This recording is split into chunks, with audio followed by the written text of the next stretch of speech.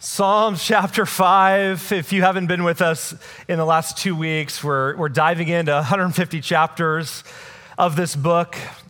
It divides into 5 different books. We've saw the division is chapters 1 through 41 is book 1. Chapters 42 through 72 is book 2, and then 73 through 89, and that's kind of the breakdown, and we'll go through that as we get there eventually.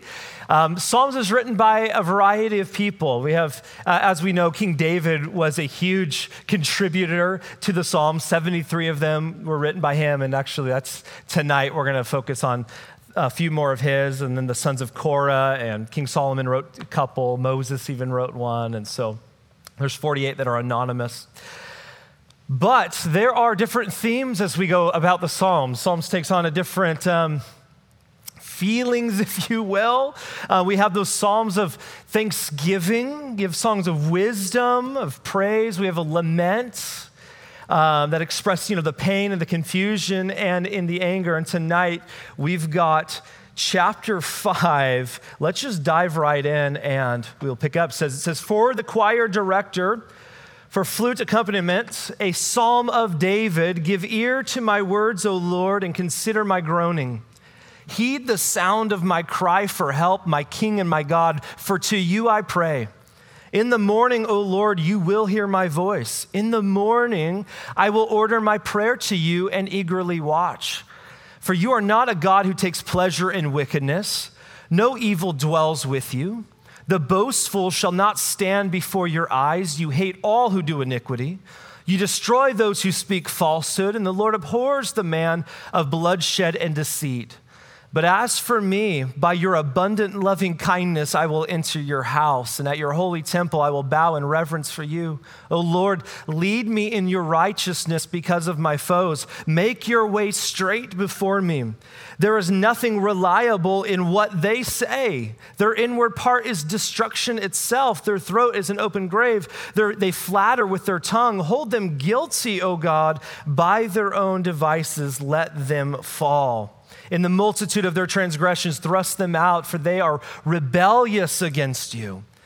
But let all who take refuge in you be glad. Let them ever sing for joy, and may you shelter them, that those who love your name may exalt in you. For it is you who blesses the righteous man, O Lord. You surround him with favor as with a shield. That's chapter 5. Psalm 5 gives us a heading. It says that it's written by David to the choir director. Again, it means that this is created for corporate worship. That's it. That's all it gives us within the context. We don't really have a nice background like we did last week with the background of Absalom.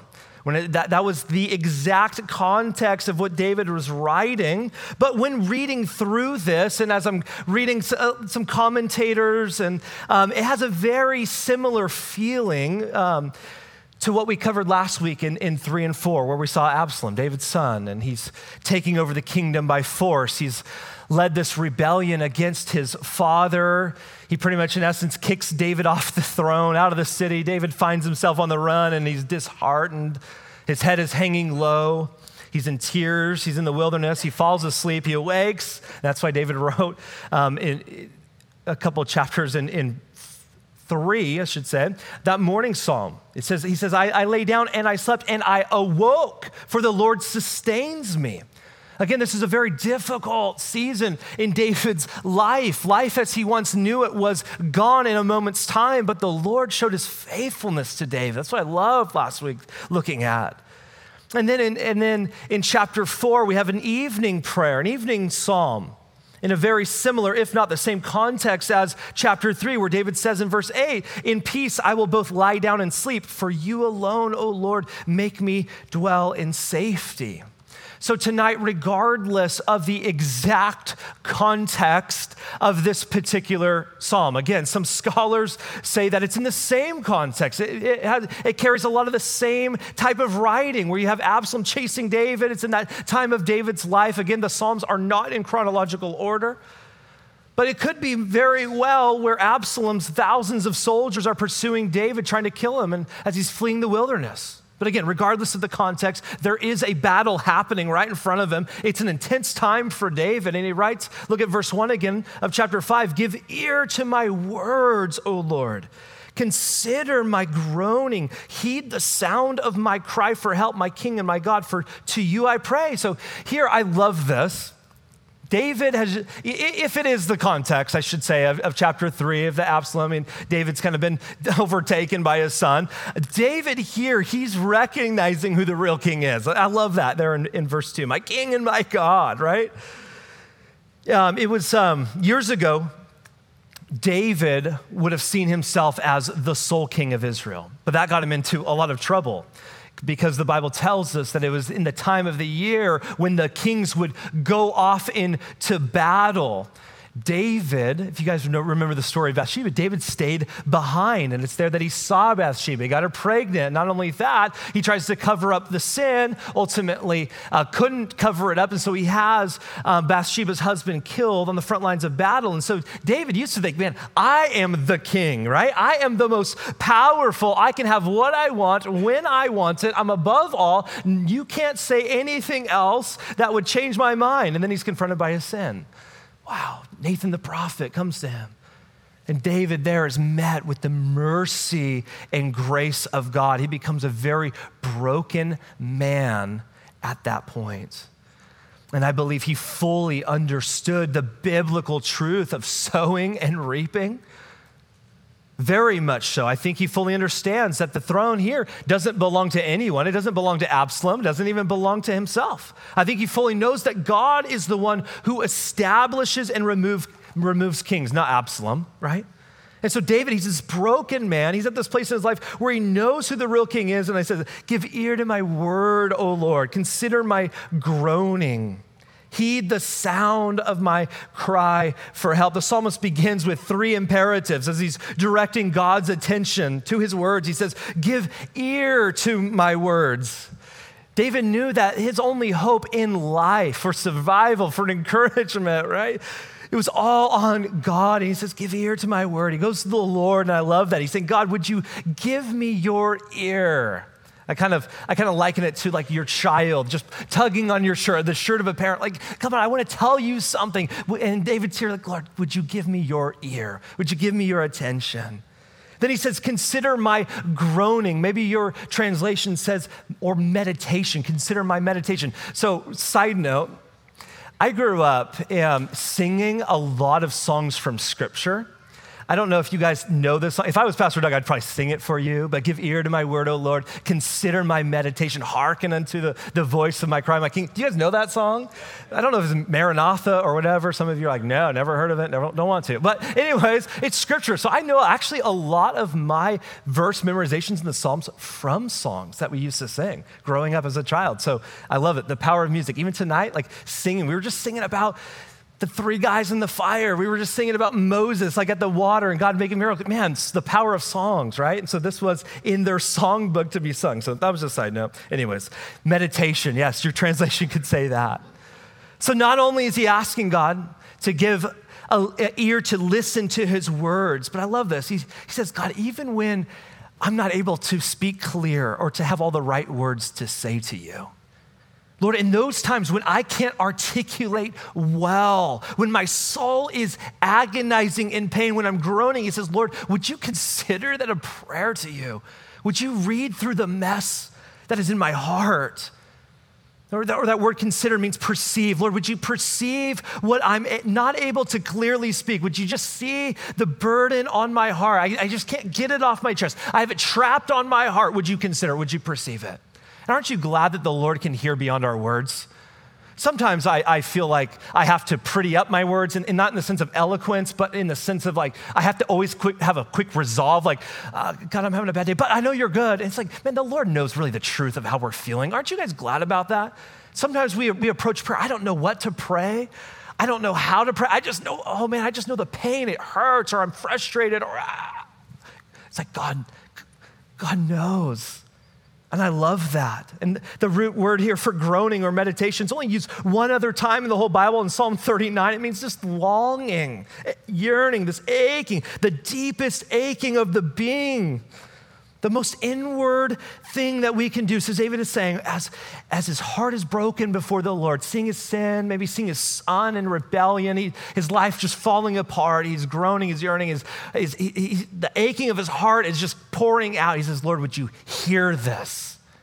Would you hear this? Would you perceive this? Think of Isaiah 58:9. It says, then you will call and the Lord will answer. You will cry and he will say, here I am.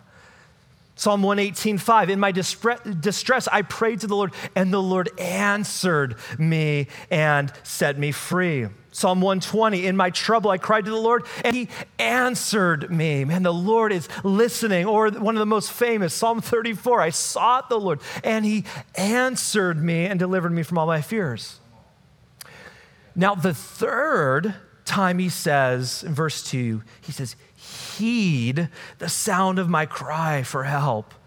That word heed is like when you hear something and your ears just pop up, or you hear a noise like in your house and your dog just goes, oh, like, what is that? Like, I'm going after it. Like, that's the word. And he's like, Lord, would you heed? When I cry, would you heed the sound of my voice? Would you stand up? Would you pay attention? Would you be perked up and alert? Heed the sound of my cry, my King and my God. For to you, he says, I pray. David isn't giving himself a pep talk. Sometimes we try to do pep talks like, okay, I got this. I'm going to overcome this. I'm going to pull myself up from my bootstraps and here we go. No. He's saying, Lord, it's you that I'm praying to. This is my prayer to you. Give ear to my words. Consider my groaning. Heed the voice of my cry. You're my King and my God. You're in control of it all, Lord. But I'm praying to you. The living God. This isn't fancy pep talk speech. No. This isn't self-help. No. Lord, I'm coming before you. And then he says in verse 3, in the morning, oh Lord, you will hear my voice. In the morning, I will order my prayer to you and eagerly watch. He says twice in one verse, you notice that, in the morning. David made it a point to meet with the Lord, to start his day off with the Lord. And we can see his earnestness here as he reiterates. He says, in the morning, God, in the morning, I'm coming to you. In the morning, Lord, I'm going to order my prayers before you. And he says, you will hear my voice each morning. I love that. And then he says, and I love, and eagerly watch. So not only am I just ordering them, laying them before you, but I'm eagerly watching. The New Living says this in verse 3, listen to my voice in the morning, Lord. Each morning I will bring my request to you and wait expectantly. You guys see that? Wait expectantly. Do you guys remember a couple of weeks ago on a Sunday, I was teaching out of Philippians 3 where Paul says that we're eagerly waiting for the Savior. And then we looked at how there's a difference between eagerly waiting and just waiting, right? Well, the same thing applies here. There's waiting expectantly and just waiting. And I think there's a huge difference there. David is saying, I order my prayers. I lay them before you. I'm earnestly praying to you, not just haphazardly praying or half-heartedly praying, but I'm also waiting on you expectantly. I'm eagerly watching and waiting for your response. Now, let me ask you in prayer, when you're approaching the Lord in prayer, how often are you waiting expectantly? That's the key word, expectantly. I'm not asking do you think that God hears you? Do you think he'll eventually answer you in a couple of years from now? But are you on the edge of your seat like God could reply in a moment's time? He wants to reveal himself to you. Like, God, here's my cry, and now we're actively engaging in a posture of listening right away because we're expecting his response. Charles Spurgeon said this, let holy preparation link hands with patient expectation, and we shall have far larger answers to our prayers. Now, if I could be honest with you, as I've going through this, I believe I personally, I'm not sure if you're here with me, miss out on hearing from the Lord so often because I'm not in this posture of waiting expectantly. I throw out prayers because it's the thing you do, right? When you have a burden, you throw out the prayers. But to have this attitude that says, Lord, here it is, but I'm going to sit before you and I'm going to wait. Sometimes I hurry that process. I've been singing in my head, or probably in my alone time out loud, all right? There's a song that I grew up singing from a worship leader in Seattle, Brett Williams. He wrote this song years ago, but he talks about in this song hurrying past the throne room. Missing so much, that's the idea, when I hurry past your throne room. And even though I learned that song when I was young, it's been on my heart lately in the last couple of weeks, and I've been reflecting on these words. Lord, help me to not hurry in your presence. Help me to not rush through this worship service on a Sunday. Help me to not just rush through my prayer list Monday through Friday and miss out what you have, miss out on what you're trying to speak. Prayer is never a one-way form of communication. But my prayer is, Lord, help me just to wait, to sit before you and not just wait, but wait expectantly for you to move, for you to answer, for you to speak. And that's my prayer for our church. You know, this Saturday in a couple of days, we have a night of prayer. And I pray that you guys would come, but you wouldn't just come, but you would come with a heart of waiting expectantly, that God is gonna show up, that he's gonna speak, he's gonna answer our prayers. We're not just praying half-hearted. Look at verse 4. For you are not a God who takes pleasure in wickedness, and no evil dwells with you. David he's meditating on the character of God. He knows this very well. God cannot tolerate sin. God's not going to put up with it. He's speaking probably from experience here. He knows this side of God. Verse 5, the boastful, he says now, shall not stand before your eyes. You hate all who do iniquity, saying it may seem like the enemy is making millions of dollars in the world. Everyone else, all the good guys are losing. It may seem like the wicked are getting elected and taking high offices. It may seem like injustice is just flowing day after day and that good people are constantly getting the short end of the stick. But he says, listen, the boastful shall not stand before your eyes. He says, you hate all who do iniquity. You destroy those who speak falsehood or lies. They have no future, he says. They can't stand before you. They have no future. They're going to be destroyed. The Lord abhors the man of bloodshed and deceit. No doubt David could be thinking about his son Absalom when he's writing these words. Absalom has been out shedding blood, filled with deceit and lies, right? That's how he overtook the kingdom from his father. Verse 7, but as for me, David says, by your abundant loving kindness, I will enter your house. At your holy temple, I will bow in reverence for you. David's saying, regardless of what the wicked are doing, regardless of how the wicked are living their lives, spending their money, regardless of all of that, he says, because of your abundant loving kindness, I will enter your house. That word loving kindness means mercy. Because of your mercy, God, I can approach you. I'm not standing far off. I'm not distant. I'm entering into your house like a child entering in to come see his father. That's how David here is coming before the Lord with boldness, with confidence. Again, not based on his own merits, like he deserves to be face to face with God. No. David's confidence is that his righteousness is not an act of himself, but rather his confidence is in the mercy of God who has forgiven him. And because of that, he stands before the Lord. He says, at your holy temple, I will bow in reverence for you. Notice David's humility here. When a person knows how much they've blown it in their lives, they've sinned great and they know it. They're reaping what they've sown, and they know in the same breath, I know, Lord, how much I've been forgiven. It changes them. It changes them. It changes how they view things. It changes how they interact with people, how they approach God. And here we see the humility before the Lord that David has. He says in verse 8, "O Lord, lead me in your righteousness because of my foes. Make your way straight before me." He's saying, man, I need all the help I can get. Lead me, make your way straight. There's nothing reliable in what they say. David here, he's making his case against the wicked. He's saying, don't just take it from me, Lord. Like, let's weigh their words out, if you will. Let's take their words as evidence and let's kind of view it. Let's weigh it. Let's see if this is actually true. I think of Jesus and his words in Matthew 12, for out of the abundance of the heart, the mouth speaks, right? David's saying, these guys are wicked. Notice what they're saying. Their inward part, he says, is destruction itself. That means they're completely wicked. Their throat is an open grave. They flatter with their tongue. Again, like we talked about Absalom last week. He was a smooth-talking, young, charismatic leader. He was good with his words. He was good convincing the nation that he was to be trusted. He was to be king. He was convincing in his speech. David says in verse 10, hold them guilty, O God. By their own devices, let them fall. In the multitude of their transgressions, thrust them out, for they are rebellious against you.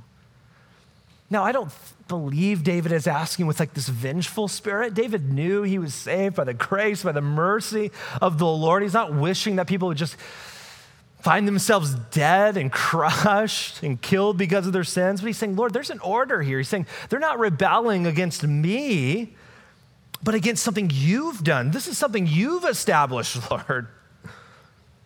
Verse 11, but let all who take refuge in you be glad, and let them ever sing for joy, and may you shelter them, that those who love your name may exult in you.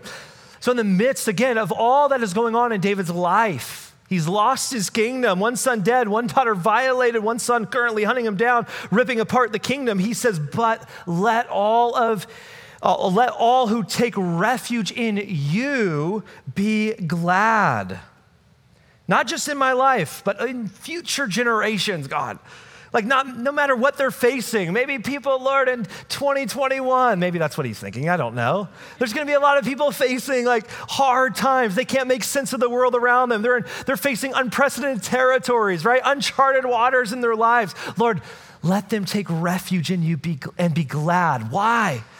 He says, and may you shelter them. Verse 12, for it is you who blesses the righteous man. Oh Lord, you surround him with favor as with a shield. He's saying, why can I be glad? Why can we take refuge in the Lord? Why can we have this experience? Why can we trust you? He says, because it's you, God. It's you who blesses the righteous. You surround them with favor as with a shield. Again, when everything is falling apart in life, you can't make sense of your life right now. He says, take refuge in the Lord. He will surround you with favor as like a shield. And that's the greatest blessing of it all, the favor of God. Amen? We are far beyond gaining the favor of this world, just so you know. We want to walk with Jesus. We want to be disciples. We're probably not going to be the world's favorite. But the thing that we're after is God's favor. And David says that's okay because that's what we're going to have. We have God's favor. This favor is likened to a shield, he says. David Gutzig said, a shield does not protect any one area of the body. It is large and mobile enough to cover any and every area of the body. It is armor over armor. This is how fully the favor of God protects us. Armor over armor. Amen to that? The favor of God. That's chapter 5. Let's keep going. Chapter 6, again, written, as you see right before verse 1, it says written to the choir director. This is another psalm that was to be sung publicly in corporate worship. Psalm 6 is known as the first of 7 penitential psalms. That is a psalm of confession or humility. This is a psalm of repentance. The other 6 are found in Psalm 32, Psalm 38, Psalm 51, Psalm 102, 130, and 143. Those are the Psalms of repentance. There's 7 of them. And here we have in chapter 6, one of those. Yeah, let's go ahead and read the whole thing. O Lord, verse 1, do not rebuke me in your anger, nor chasten me in your wrath. Be gracious to me, O Lord, for I am pining away. Heal me, O Lord, for my bones are dismayed, and my soul is greatly dismayed. But you, O Lord, how long?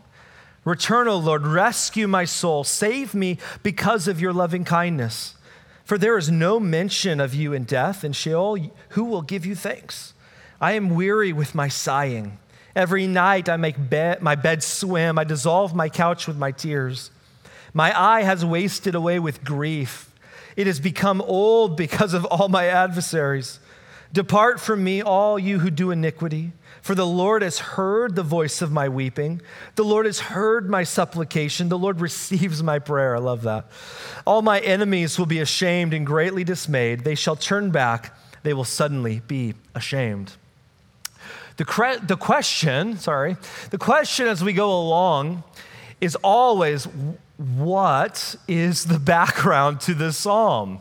Is it a part of the heartbreak that David was going through with Absalom because of his sin? We don't know.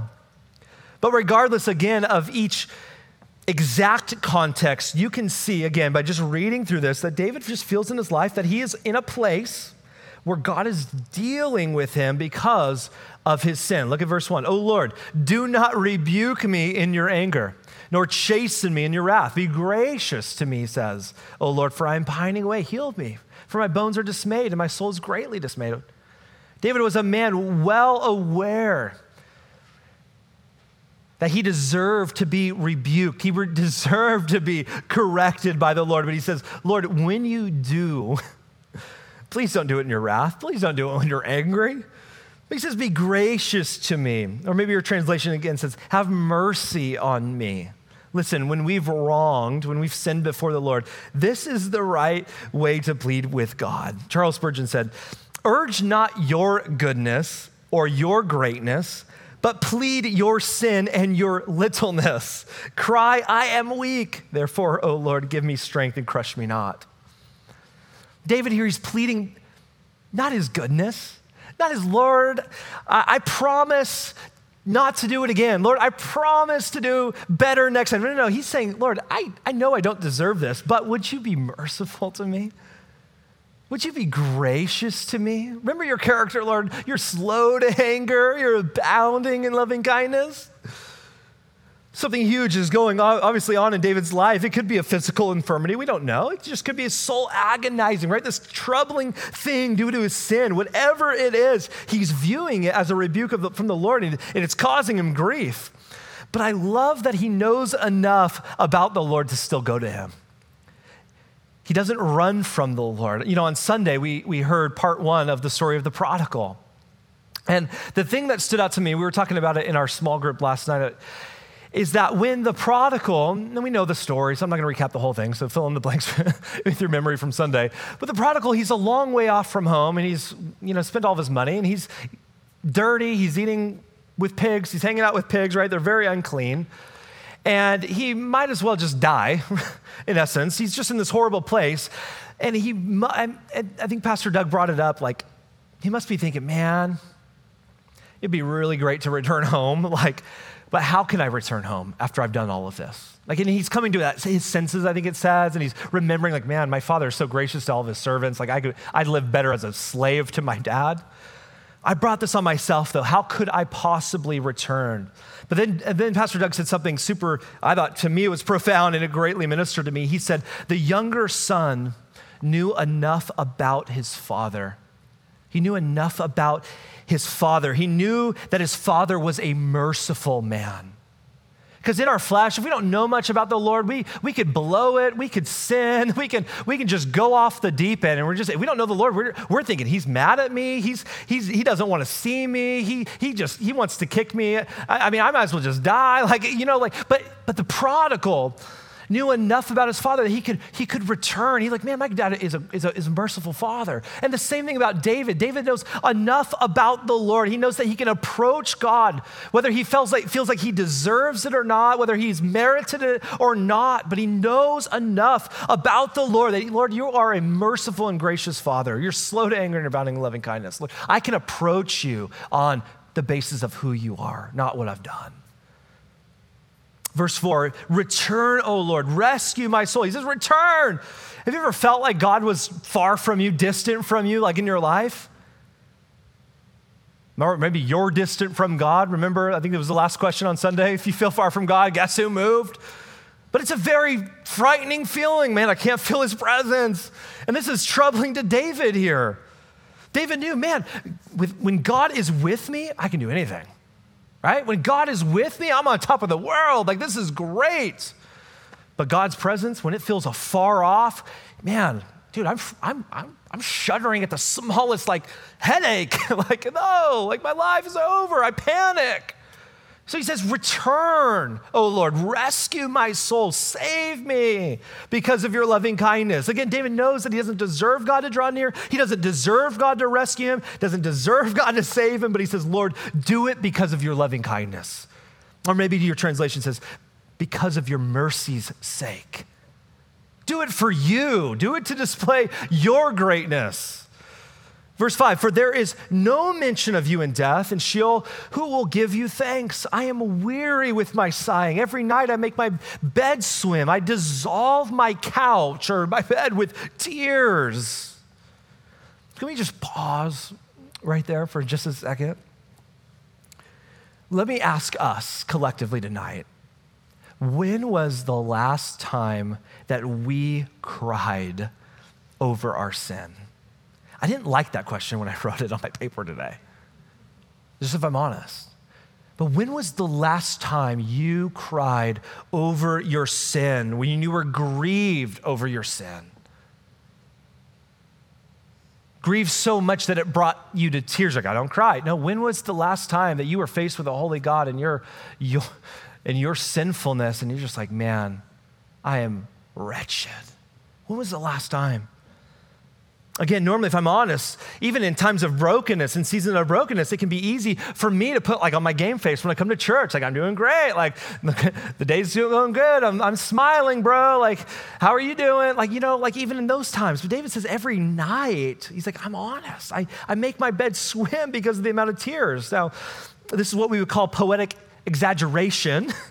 David's bed isn't literally floating, but he's drawing this picture of brokenness in repentance before a holy God. This is what it looks like. He says, every night when I'm faced with this, I make my bed swim. I dissolve my couch with my tears. Verse 7, my eye has wasted away with grief. It has become old because of my adversaries. He's saying, Lord, this doesn't ever seem to go away. It's getting old, he says. And then all of a sudden, in verse 8 and verse 9, he's kind of got this light bulb moment, if you will, for David. He's pouring out his heart. It's like, click.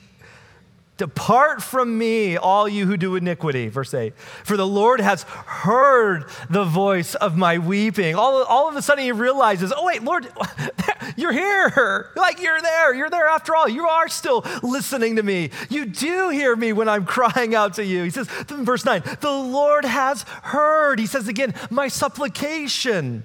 And knowing that the Lord has heard him, he says with confidence, the Lord receives my prayers. Verse 10, all my enemies will be ashamed and greatly dismayed. They shall turn back. They will suddenly be ashamed. He says the Lord receives it, man.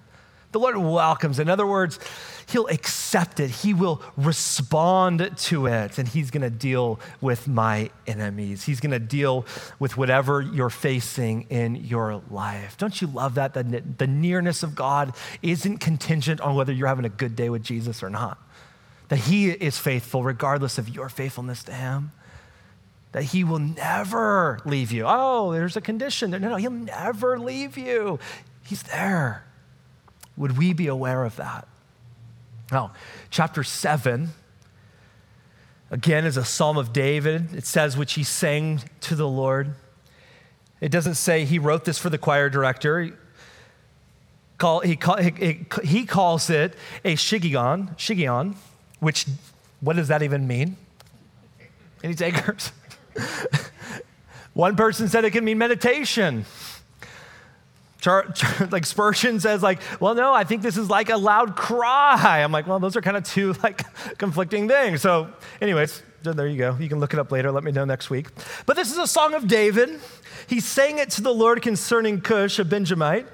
And this is a song for people who have who've slandered you. Like, this is for you. If you've been slandered by someone, you've been stabbed in the back by someone, Charles Spurgeon calls this the song of the slandered saints. That's Psalm 7. And it seems to be in the context of early in David's life when he's being hunted by Saul.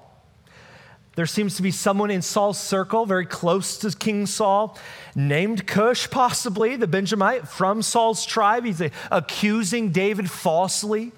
Someone's making just these horrible accusations about David, stabbing David in the back, slandering him. So if you find yourself in a circumstance, a situation in your life, that you're like, man, I can kind of relate to that right now. This is your psalm right here, chapter 7. This is I think the Lord gives this to us for moments like that. He says, oh Lord, my God, in you I have taken refuge.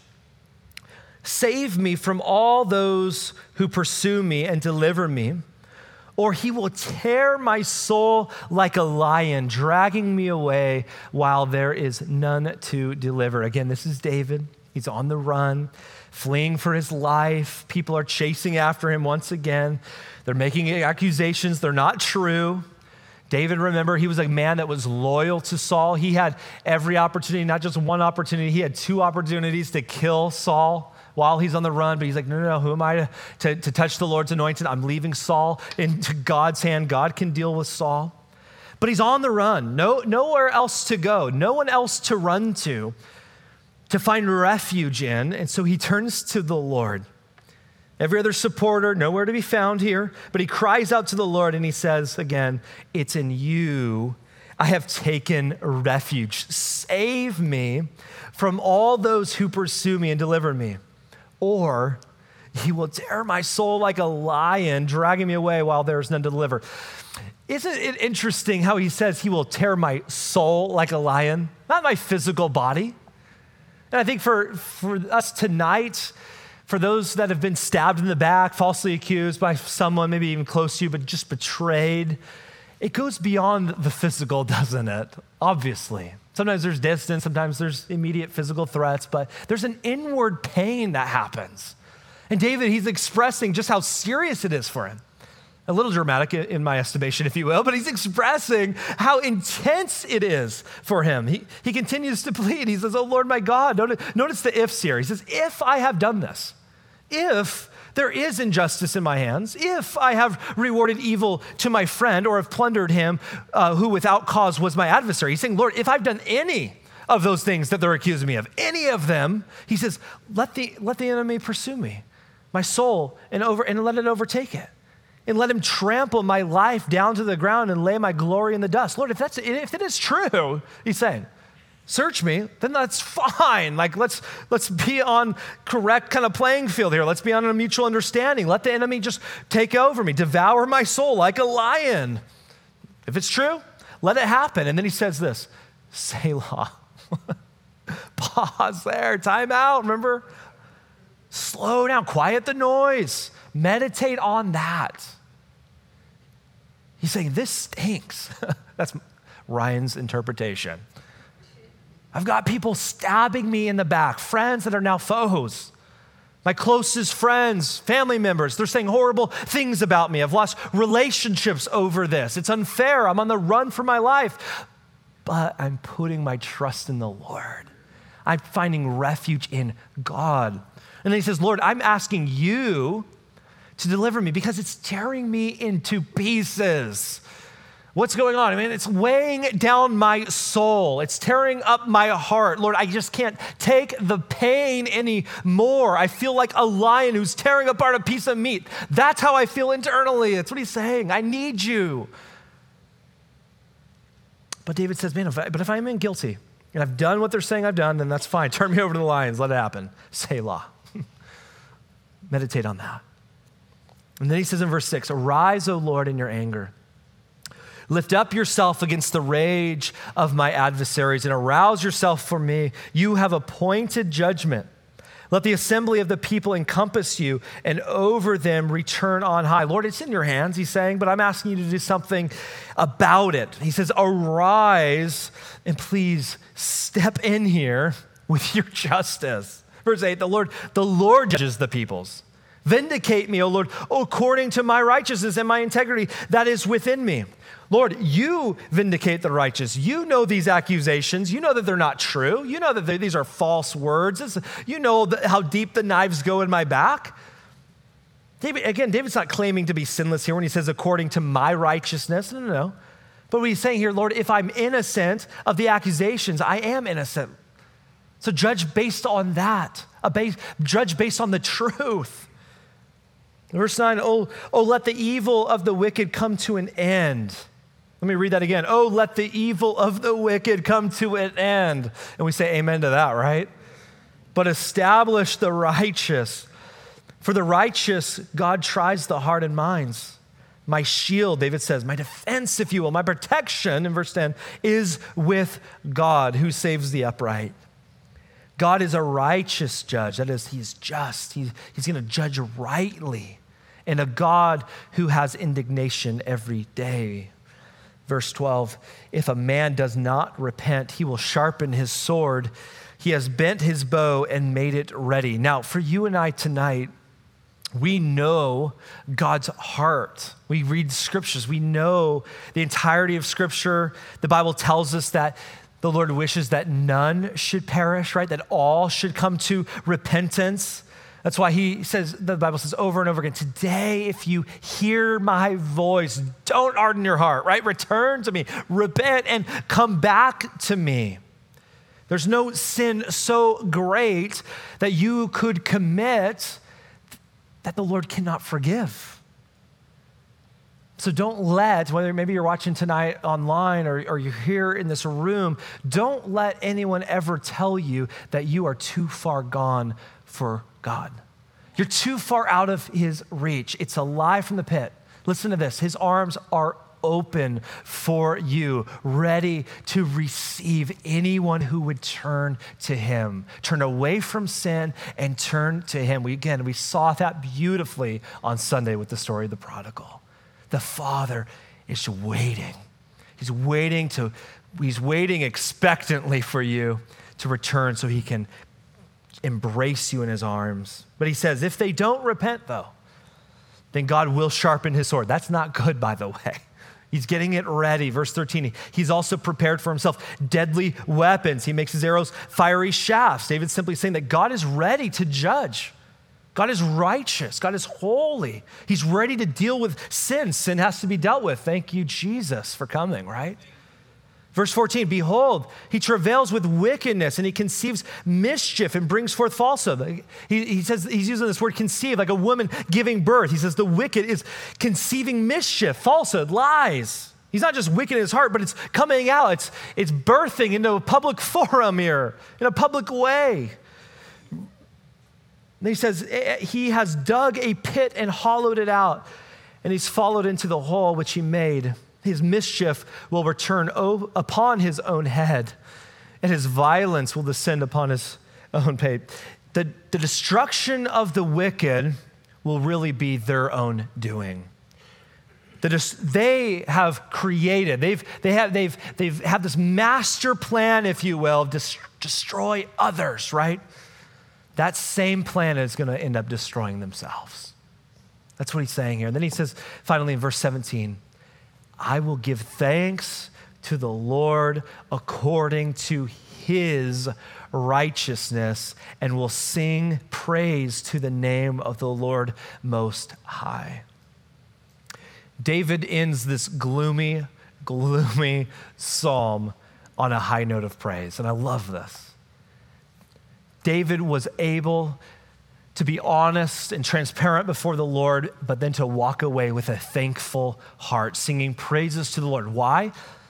Because he didn't allow the hurt to turn into bitterness at this point of his life. He didn't allow other people's sins, whatever they were, to become his sins. And he praises the Lord because he takes the pain, he takes the accusation, and he brings it. David brings it before the Lord, and in faith, he leaves it there. Says, God, here it is. Here's the pain. God, it's all yours now. I'm trusting you with it. And that's a good reminder for us, man. This is how we deal with the pain. We approach the Lord in humility. And here's what I want to do. As we close tonight, Josh, you can come out. He's going to lead us in a few minutes of worship. Many of us have had or are currently experiencing some pain like this in our lives, right? We've been hurt. Maybe you've been stabbed in the back. You've been lied about. You've been falsely accused. You've been feeling betrayed by someone in your life, maybe someone very close to you, and you just feel like this lion inwardly is tearing you apart. Your heart is breaking. But listen, as we worship tonight, I want us to take those hurts. You guys know them. I don't know what they are. You know what they are. You before the Lord. Take those hurts. Take that pain. Take the burden that's on your heart and first go to the Lord with it. Psalm 139, that's one of my favorite Psalms. Lord, search me. know me, try me, see if there's any wicked way in me, right? Allow the Lord to examine your heart, examine what's going on. And maybe the Lord will reveal something to you. Maybe he's like, yeah, maybe that knife is not completely, unjust, or, like, I don't know what he's gonna reveal to you. Maybe you do need to repent of something. Or maybe, just maybe, you'll come to the same conclusion like David, where you're just like, I'm innocent. I can stand before the Lord as innocent in this. And if that's the case tonight, tell him about the pain. Be honest about the pain. Ask him to move in your situation. And then this is what I want us to do. Leave it there. Leave it there and then worship. Trusting that God is going to act, that God is going to move, that God is going to heal, God is going to restore. We talked a lot last night, just in our group, small group, about reconciliation. Obviously talking about the prodigal and that story. But that's God's heart. And so maybe it could be a word for you that God wants to do some reconciliation in your heart tonight, in your life, maybe with someone. Be praying about that. Be praying for that. That's his heart for us. That's how the gospel shines brightly in our lives, is when, man, two people are at odds, they're estranged, and they come together under the mercy and forgiveness and grace of Jesus. And maybe that's what he wants to do in your heart tonight or in the future. But let's just open our hearts up to the Lord tonight. Father, tonight, I just pray right now as we just take a few minutes, God, before you, before we even sing, Lord, would you just open us up? Would you examine our hearts? Would you search us, as David said? Would you search us, that the darkest places of our heart where we don't let anyone else see, God, would you search there? We give you permission to search in those areas that are uncomfortable, that are painful. And Lord, if there is things in us that we need to repent of tonight, there's some wickedness in there. God, I pray that we would be able to confess that to you, knowing that you're a merciful Father. And Lord, I just pray for anyone in this room tonight. I pray for my own life as well. If there's hurt, if there's pain, if there's been betrayal, I pray, Father, that you would bring healing, that you would bring reconciliation, that families would be reconciled, that marriages would be restored, that mom and daughter or dad and son relationships would move on in a fruitful, God-honoring way. God, we need you to work. We need you, Lord, to do what only you can do. We can't make this happen. So what we're doing, God, tonight is we're just laying our burdens before you, opening ourselves up to you, and help us to leave it there and to trust you.